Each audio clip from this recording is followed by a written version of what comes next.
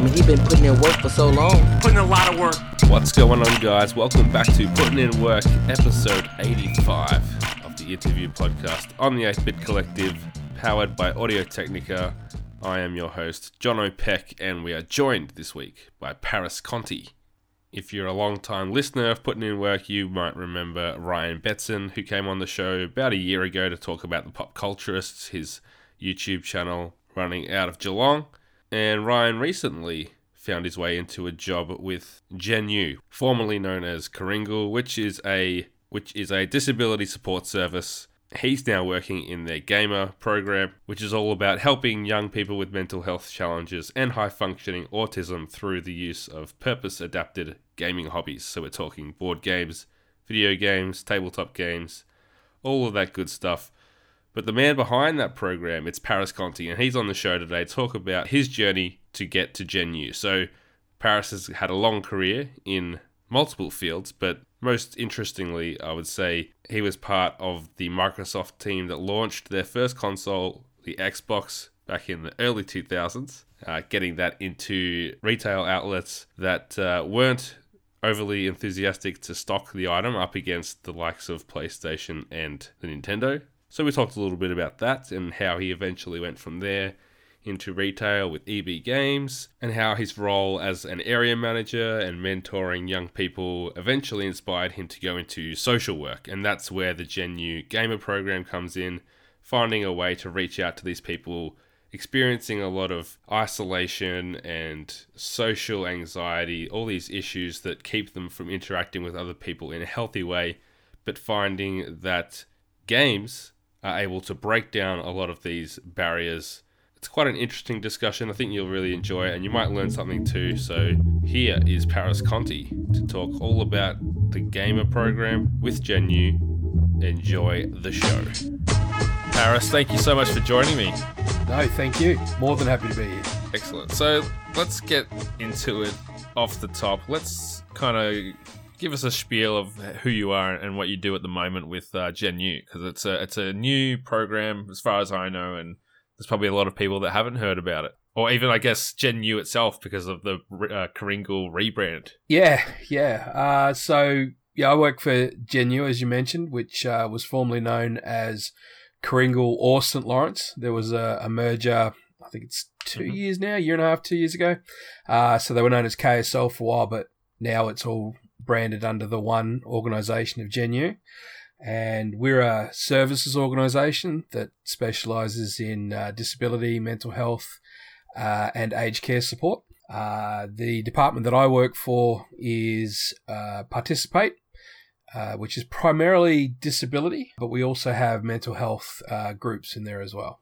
Cool. My little section of it is the newly established Gamer. Yeah, I guess that's what we're talking about tonight and what we do and how it all works. Yeah, sure. And you've kind of built that program from the ground up in a lot of ways. We'll get to that in a bit, but why don't you explain, I guess, your role at the moment in that, and then we can go back into how you got there. Okay, so just launched a new site in Geelong, a dedicated site which is its primary focus is to help young people that suffer from a variety of mental health issues, whether it be depression, anxiety. We also do a lot of work with those with high-functioning autism. But it's primarily focused at those young people that have either disengaged from their community or are struggling to understand the community that they live in, find themselves isolated or not fitting in. And through the use of tabletop and video games, our program is designed to help young people develop the skills not only required to understand, I guess, the world around them, but to be able to express themselves and express their ideas and celebrate who they are in a way that other people find receptive. And so they can engage back in the community and start to chase the goals that they'd like to follow. That's really cool, really cool. And it's been running for how long? Well, we opened the doors to Gamer only last Friday night. But in terms of actually running the program, I've been running it now for over 18 months. in various locations. We've been moved around a bit, but as we've proved how it works and developed it and expanded on it, Genu thankfully saw the work we were doing and supported us and gave us our own site. That's really cool. And I don't have any notes because we've kind of had this conversation already in a kebab shop, but in this setting, we can go into a bit more detail. And maybe you can give some examples of what this program does for those people you mentioned and some of the really cool outcomes you've seen so far. Wow, so many. I'll sort of bring it back on how I fell into it, and then I can sort of build from there. Yeah. So when I first decided to get into youth work, which was roughly about 3 years ago, I decided to change career, and I've had a variety of jobs that I've really enjoyed in the past, but I was really passionate about training and helping young people, and I wanted to work in that field specifically. So I happened to study mental health at the same time, and during that study period, I hooked on as a what they call personal support worker, or PSW, in the mental health stream, with what was then known as Kringle, and thoroughly loved it. I really enjoyed it, and because I was also doing youth work, I was asked to help out with a group of young people at a gaming group out of Guff, which is our local gaming store here in Geelong, who are very supportive of the community. If you ever get a chance to go see Paul and David, the boys there, fantastic guys. It's like a gaming cafe or something, would you say? Yeah, so there's an internet cafe as part of it, but they also support tabletop gaming as well. So you've got your card games, board games, role-playing games, miniature wargaming. There's a lot of that. So this group of young people all had three things in common. They all suffered from some form of anxiety or depression. They were disengaged from their community. They found themselves rather isolated, and they loved video gaming. That was their three common threads. So when I came on board and got to talk to them, while I could engage them one-on-one very well, and they were very articulate, and we had some great conversations, to actually get them to interact as a group was very, very difficult. They found solace in their technology, whether it be tablets, phones, portable games. And so it was a real struggle to get them to do what they were there to do, which was socialize and learn socialization skills. Even to the point that when the second half of the program was to go into the community, like let's say Westfield, and have a meal together, they would sit on separate tables a lot of the time and not interact. And after I did this for a number of weeks, and I started getting frustrated within myself because I couldn't seem to crack on how to get these guys to sort of open up to each other. And I just happened to look up and saw a copy of Dungeons & Dragons on the shelf. And I've been playing that game since the very early 80s, which tells you how old I am. And I asked the guys, look, has anyone heard of Dungeons & Dragons? Would you like to have a game? And around me, it's like all these little lights went off behind their eyes, and they're all looking at me and saying, yeah, we've heard of this game, but we've never played it. We'd like to give it a go. So we start playing a role play. It wasn't actually Dungeons & Dragons, but it was set in the same world. We used the Savage Worlds rule set. And the change in these guys within a number of weeks was nothing short of miraculous. And I don't use that word lightly. The way they were communicating with each other, leveraging off each other's characters, solving problems together was just mind-blowing, literally mind-blowing. And so the more we let them run with their characters, the more animated and interested and communicative they got with each other. Even to the point when we did the food bit at the end, they would now sit together at the one table, and we would go to leave because it was the end of our shift, and the guys would stay at the table. And normally they would just shoot as soon as the shift was over. Yeah. So I'm like, I can't be the only guy that's come across this, or girl that's come across this. So I started doing some research, and I got in contact with the two Adams from the Wheelhouse Workshop, which is a group in Seattle who use role-playing as therapy. They ended up sending me back about an 8-page document with a whole bunch of notes, and from that core bit of information and this group, worked along and developed a role-playing program that built skills and communication abilities. So we don't do therapy, we do skill building. And that was the start of how it all happened. And what do you think it is about role-playing games, but also I know that you guys are doing board games and video games now as well, but what do you think it is about these experiences that bring out those social skills and that willingness to open themselves up to thinking and interacting in ways that they wouldn't normally? I've given this a lot of thought. I think the big key is the fact that there is a buffer between them and the situations that they're dealing with within the role-playing game.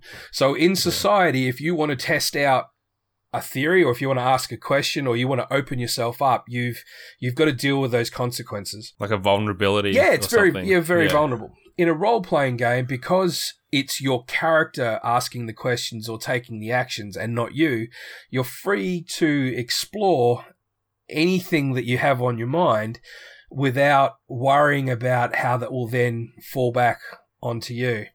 So I'll give you a couple of examples that I've noticed as some of the guys have developed. So I've got a couple of young ladies in my group, and one of the participants is transgender. And through the particular game that we've been playing at the moment, which is ETU. So if you can imagine Scooby-Doo and Buffy the Vampire Slayer goes to university. Okay.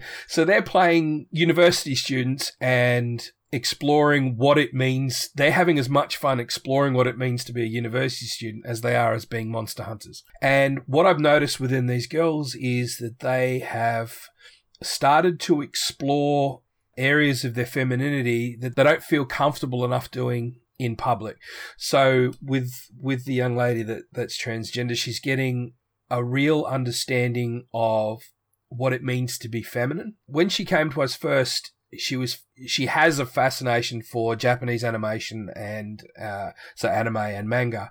Sure. And she had a very what I would call a non-real expectation of what it is to be a woman and to be feminine. So it was very much based around those character styles.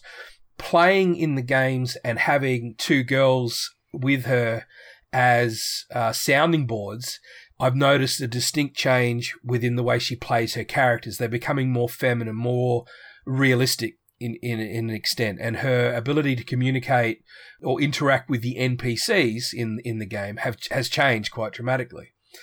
I've got another young lady who,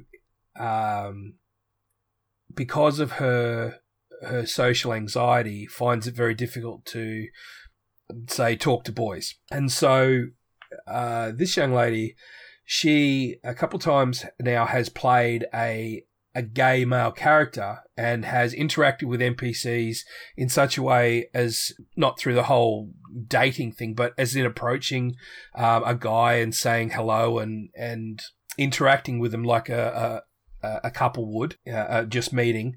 And the reason that she made the characters gay was that she was worried, at least I suspect, she was worried that what her peers would think about the way that she was interacting with these characters. So she's kind of protected herself by creating an avatar that masks what her intention is, but still allows her to do it, which has been quite interesting to watch. It's like a vessel for her to ask things and say things that she would feel like really vulnerable to say. Yeah. Even with an avatar, if it was female, people would draw a link between, oh, that's really you wanting to ask that, and that's you wanting to say that. Yeah, exactly. And so I guess the guys in the group have become, actually the beauty is that there's no concern that she's playing a gay character. It's never even come up. But I guess what she's done is, because they see the character as male, they're not making the connection between her exploring what it's like to interact with people for the first time and just simply ask them their name or sit in and have a conversation with the first time, which is really interesting to watch, and has been a big progression for her. That's cool. So let's get back into maybe a bit about yourself, Paris, because you've had a bit of an interesting career trajectory to get you to this point. Just a little. Yeah, so tell me a bit about that journey. I know that you were working in like retail for a bit and then some stuff with Xbox. So yeah, talk me through that, because I'm sure that there were probably times where, you know, maybe you weren't enjoying that and you thought, why am I doing this? But it's very clear now that that's all kind of led you to be able to do what you're doing with this program, because if you hadn't had that experience of I guess interacting with people in retail and knowing a lot about how games work and the way that people play them and choose to interact with them, that it might not have given you the knowledge that you have to make this work. Would you agree with that? Yeah, very, very much so. So I've had a varied career. My first job as a young person was in retail. I went on to become a store manager of Blockbuster before I left there to join the team that launched the first Xbox in Australia. So I was in charge of the merchandising and the liaison between Microsoft and the retailers to launch Xbox. And while it seems funny to say it now, we had to go in there and fight for floor space because Sony was definitely the king of the jungle. Because that's what, like 2001? Yeah, 2001, 2002, around that time. Sure. So my favourite memory of that, though, is being able to play Halo 12 months before everybody else, which was cool. Before we move on, because I think my listeners will be fairly interested in that just as a side story, but so you're basically working for Microsoft and trying to convince places like, I guess, Target and Kmart, and I don't know if EB Games was around back then, but trying to convince them that this new system was going to be something that they wanted to sell. So what was that like? And what that was exciting. It was a great time in my life. It was very good for my ego. So I started off, I'd fly to Sydney quite often because the head office for Microsoft is at North Ryde. And I was in charge of Southeast Queensland, or the Brisbane sector. And my role was to introduce retailers and their staff to Xbox, what it was, what it had to offer, and how we believed it was the superior console in the market, which at that time I still believe it was. Come on, man. You don't know who you're talking to here. And I get to spend that Christmas running around handing out free games, being everyone's friend, inviting them to launch parties, anything we could do to get people on side with Xbox. So many demos, so many games. I got to see so many launch titles. I'd fly to North Ryde. Someone would be presenting a new game for Xbox. We'd have to test it out, try it, get to play with it, and then we'd fly back home and then tell all our people about it. And I guess that they were probably people who weren't necessarily gamers or that familiar. They just know the basics of the Nintendo's popular, the PlayStation's popular. They weren't really in the infrastructure and the industry of consoles and games. That's correct. Yeah, very much so. And I think the biggest challenge I had was Microsoft was very adamant about their warranty structure. It couldn't go back via the retailer. It had to go to Microsoft. And of course, all the retailers would, no, we have our own customer guarantees. And that was quite a lot of fun. But in the beginning, Harvey Norman were not interested in us. They wouldn't have us at all. And EB Games was definitely around, but JB Hi-Fi was not considered as a potential partner back then, which I find quite funny, considering I think now I pretty much buy all my stuff through JB Hi-Fi. It's funny, isn't it? Because I guess even the concept that Microsoft would release a console that people wouldn't be that interested in seems kind of crazy. Yeah. Well, we had to contend with a number of Microsoft products that had come out before then that sort of didn't really work. But Xbox was really a push to win the lounge room. That was the way it was fought. So while at that time Sony was, this is a games console, Microsoft were adamant that this was going to become the central point of the lounge room. It would do everything. And what we've seen with the next gen consoles is that's certainly the case now, that you can run everything through your console, whether it be Xbox or PlayStation. Yeah.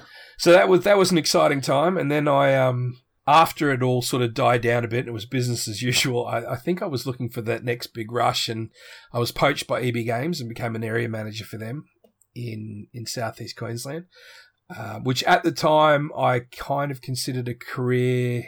I'd committed a bit of career suicide. I didn't enjoy it that much in terms of dealing with the area manager side of things from the administrative side.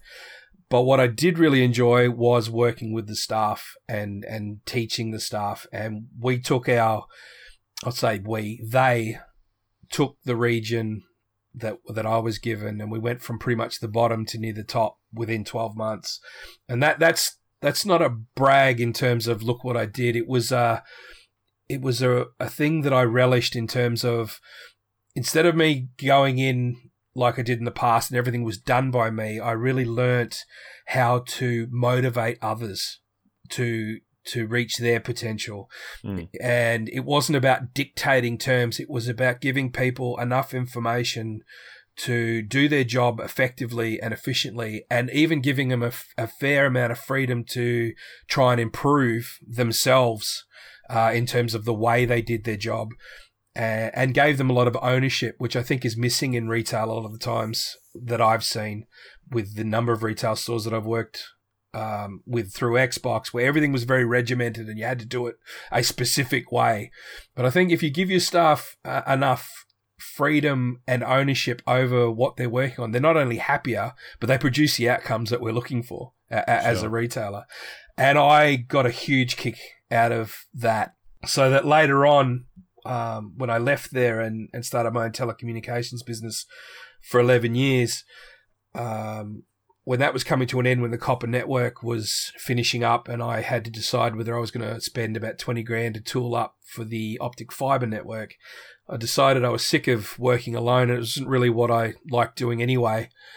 What did I want to do? What did I really enjoy about my past roles? And that was working with young people and teaching them. And so the best way I thought to do that was become a youth worker. Yeah. It's really cool to see how all the strands have kind of come together to point towards what you're doing now, I think.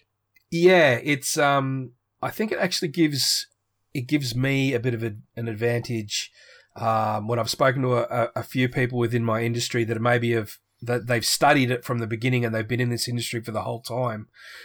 I think sometimes they have to be educated on how other things work. That sounds a bit pompous, but I think you can be isolated within the services industry without getting an idea of what's happening outside of it. Yeah. And to bring that experience in, I think has certainly been helpful for me. Cool. And like I just had a few weeks ago a psychiatrist, a doctor, talking about like the mental health benefits in gaming. Mm-hmm. And I'm guessing, you don't have that medical background, but what was the process like of convincing a group like Gen U that there is a social benefit to games when, I don't know, most people probably don't look at video games in that manner. They see all these stories in the media about addiction and violence and Fortnite and whatever it is. So what's it been like for you, that process of taking it from an idea that you had while you were sitting in the internet cafe to a actual funded program? On one hand, I've been extraordinarily lucky. My higher-up manager, Glenn, who is the head of Participate, he has an understanding of gaming in the sense he's a video gamer, I think, of a while back. He hasn't done it for a while, but he at least grasped the concept of gaming, and he's very innovative. So I've been very lucky in that respect.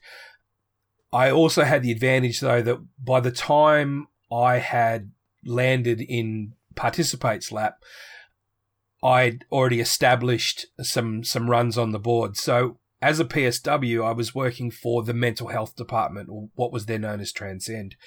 When the merger was finalised and Gen U changed who would be running what to try and streamline their operation, any group work went to Participate because they were the specialists in group activities. So I was moved from the mental health based unit to Participate, And in the beginning, they didn't know who I was or what I was doing, and I had to then explain to the then senior day, which was a young lady by the name of Sharon, who was very supportive, and although she didn't know exactly what I was talking about, my enthusiasm won her over, and so the programs continued, and as it was hard because I could show the clients that I had now, but they'd come so far already. It wasn't until I started getting a couple of new clients in and then showing the progression straight up that the buzz really started happening about we need to look harder at this and support this. And again, that luck that I seem to be under at the moment is Genu has certainly got a focus right now of looking more in the youth stream. They're looking more at they're looking at their own organisation, saying, look, we've done some stuff really, really well for the past 30, 40 years, but is that still relevant today, and can we do it better? And so while they're keeping all the core stuff that they're very, very good at, they're really looking at innovation, not for innovation's sake, but to appeal to and support a evolved community would probably be the best way to describe it, because the needs of the young people today are very different to the needs of the young people 20 or 30 years ago. Yeah, that's really interesting. So what would you say has been the hardest part of getting this all up and running, and even just your personal journey to go from what you were doing before to what you're doing now? Probably the hardest thing for me personally is at times I doubt myself, I guess, in terms of, because I have to deliver the games as well as create the programs and bring on the staff and get more clients in. So there have been times when my head is so full of work that there's not a lot of space left for the creativity. So I've had trouble in the beginning, and especially while we've been sort of floating around from different sites, of keeping that creativity and that energy, that creativity level up. We had a site based out at Marshall, which was going to be our permanent spot. That was, but unfortunately got condemned due to various reasons. And until now, we haven't actually had our own site. In a organisation that's rather large, you can imagine that bureaucracy to get things done takes a little longer than in smaller organisations.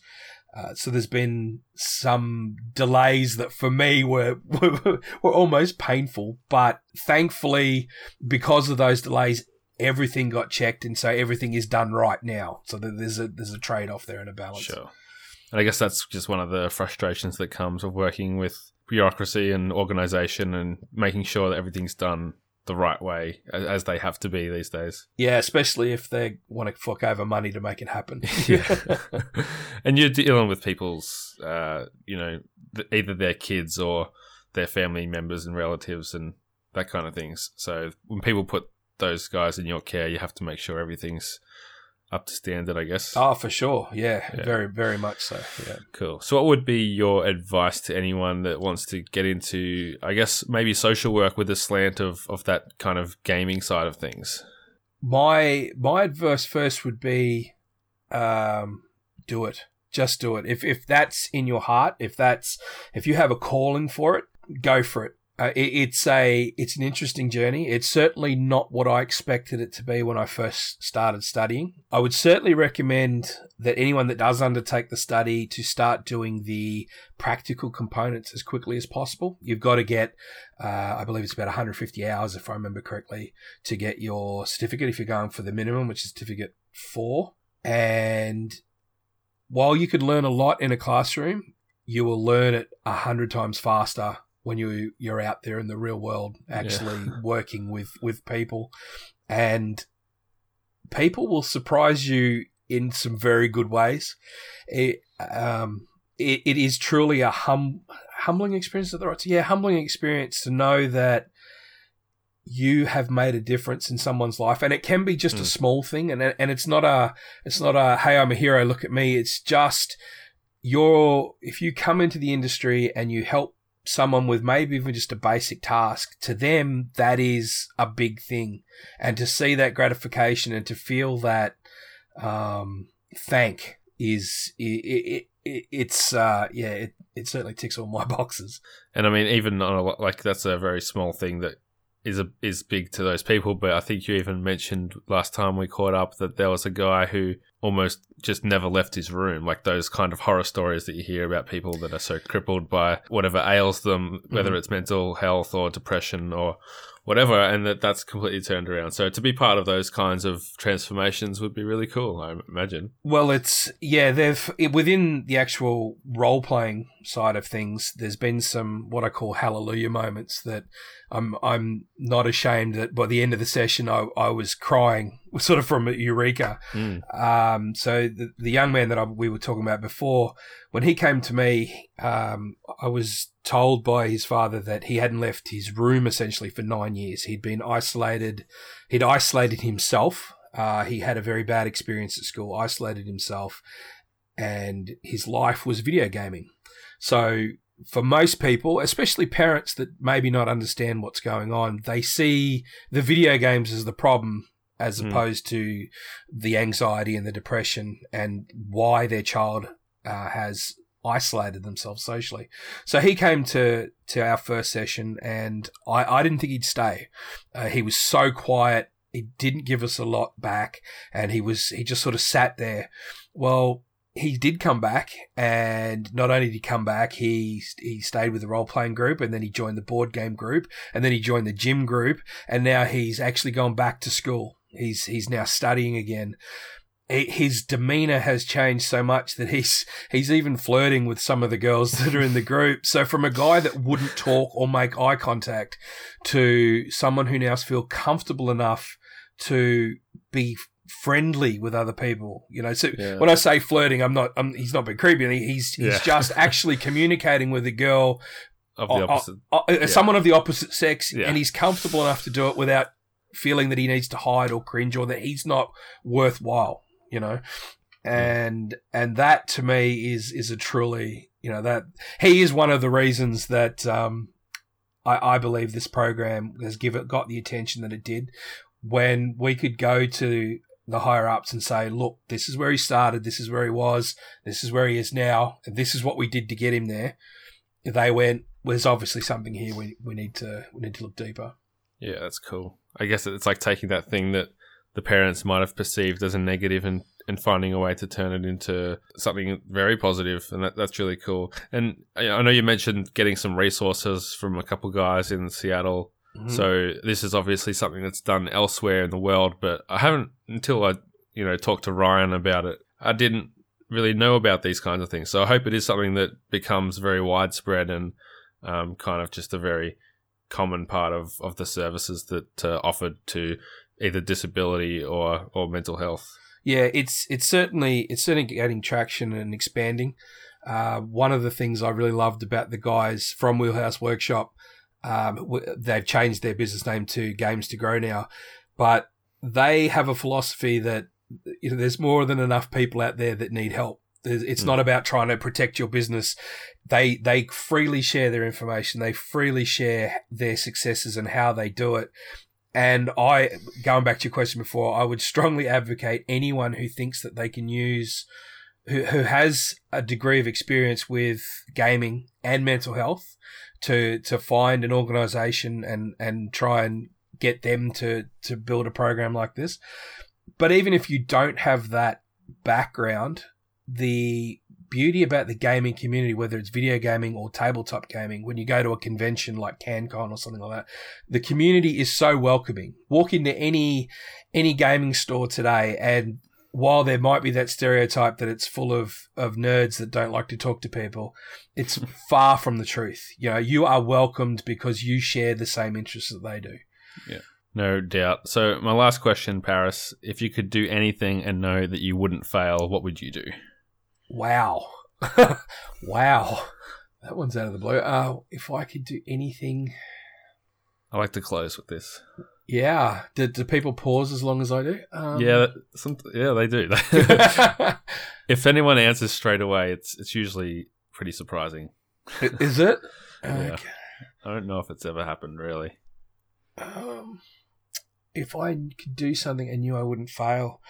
Right now, today, I would open one of these sites in every town and city in Australia and train people to do what I do, find the people that do what I do, and make this service available not just to people that are already in the mental health system that need help, but if that resource was available to within schools right now and to grab those kids now that are currently feeling isolated, but before they get to that stage that they don't want to engage with anyone. So help them find their tribe today instead of making them feel like they're alone. That would be what I'd aim for. Cool.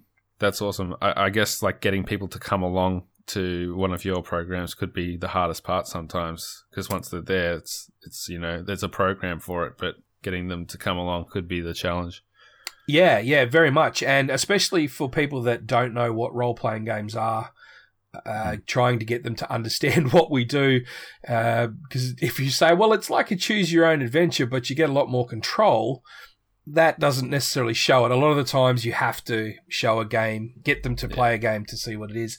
Thankfully now with Ryan on board and we've got video games involved with his expertise, that's become easier. Like the people are attracted to the video game side of it, but they see all the other stuff we do and we can get them on board, which is cool.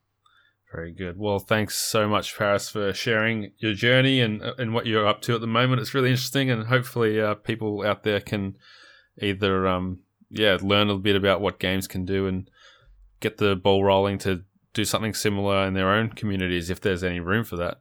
Oh, there's definitely room for that. And if you can, even if you just invite someone to your table to play a game of, a board game, that can make a huge difference in someone's life. Yeah, that's cool. All right. Thanks, man. My pleasure. Thank you. Thank you for listening. That was Paris Conti, and you can find his program on Twitter at GenuGamer. It's a very new Twitter account, so get over there, give it a follow. If you enjoyed the show, I would love it if you could leave an iTunes review or go over to 8bit.net/PIW, that's ATEBIT, and that's where you can find some sweet Putting In Work merchandise, as well as the rest of the awesome podcast content from the 8-Bit Collective. As always, you can follow me on Twitter at Jono himself. And until next week, keep putting in work.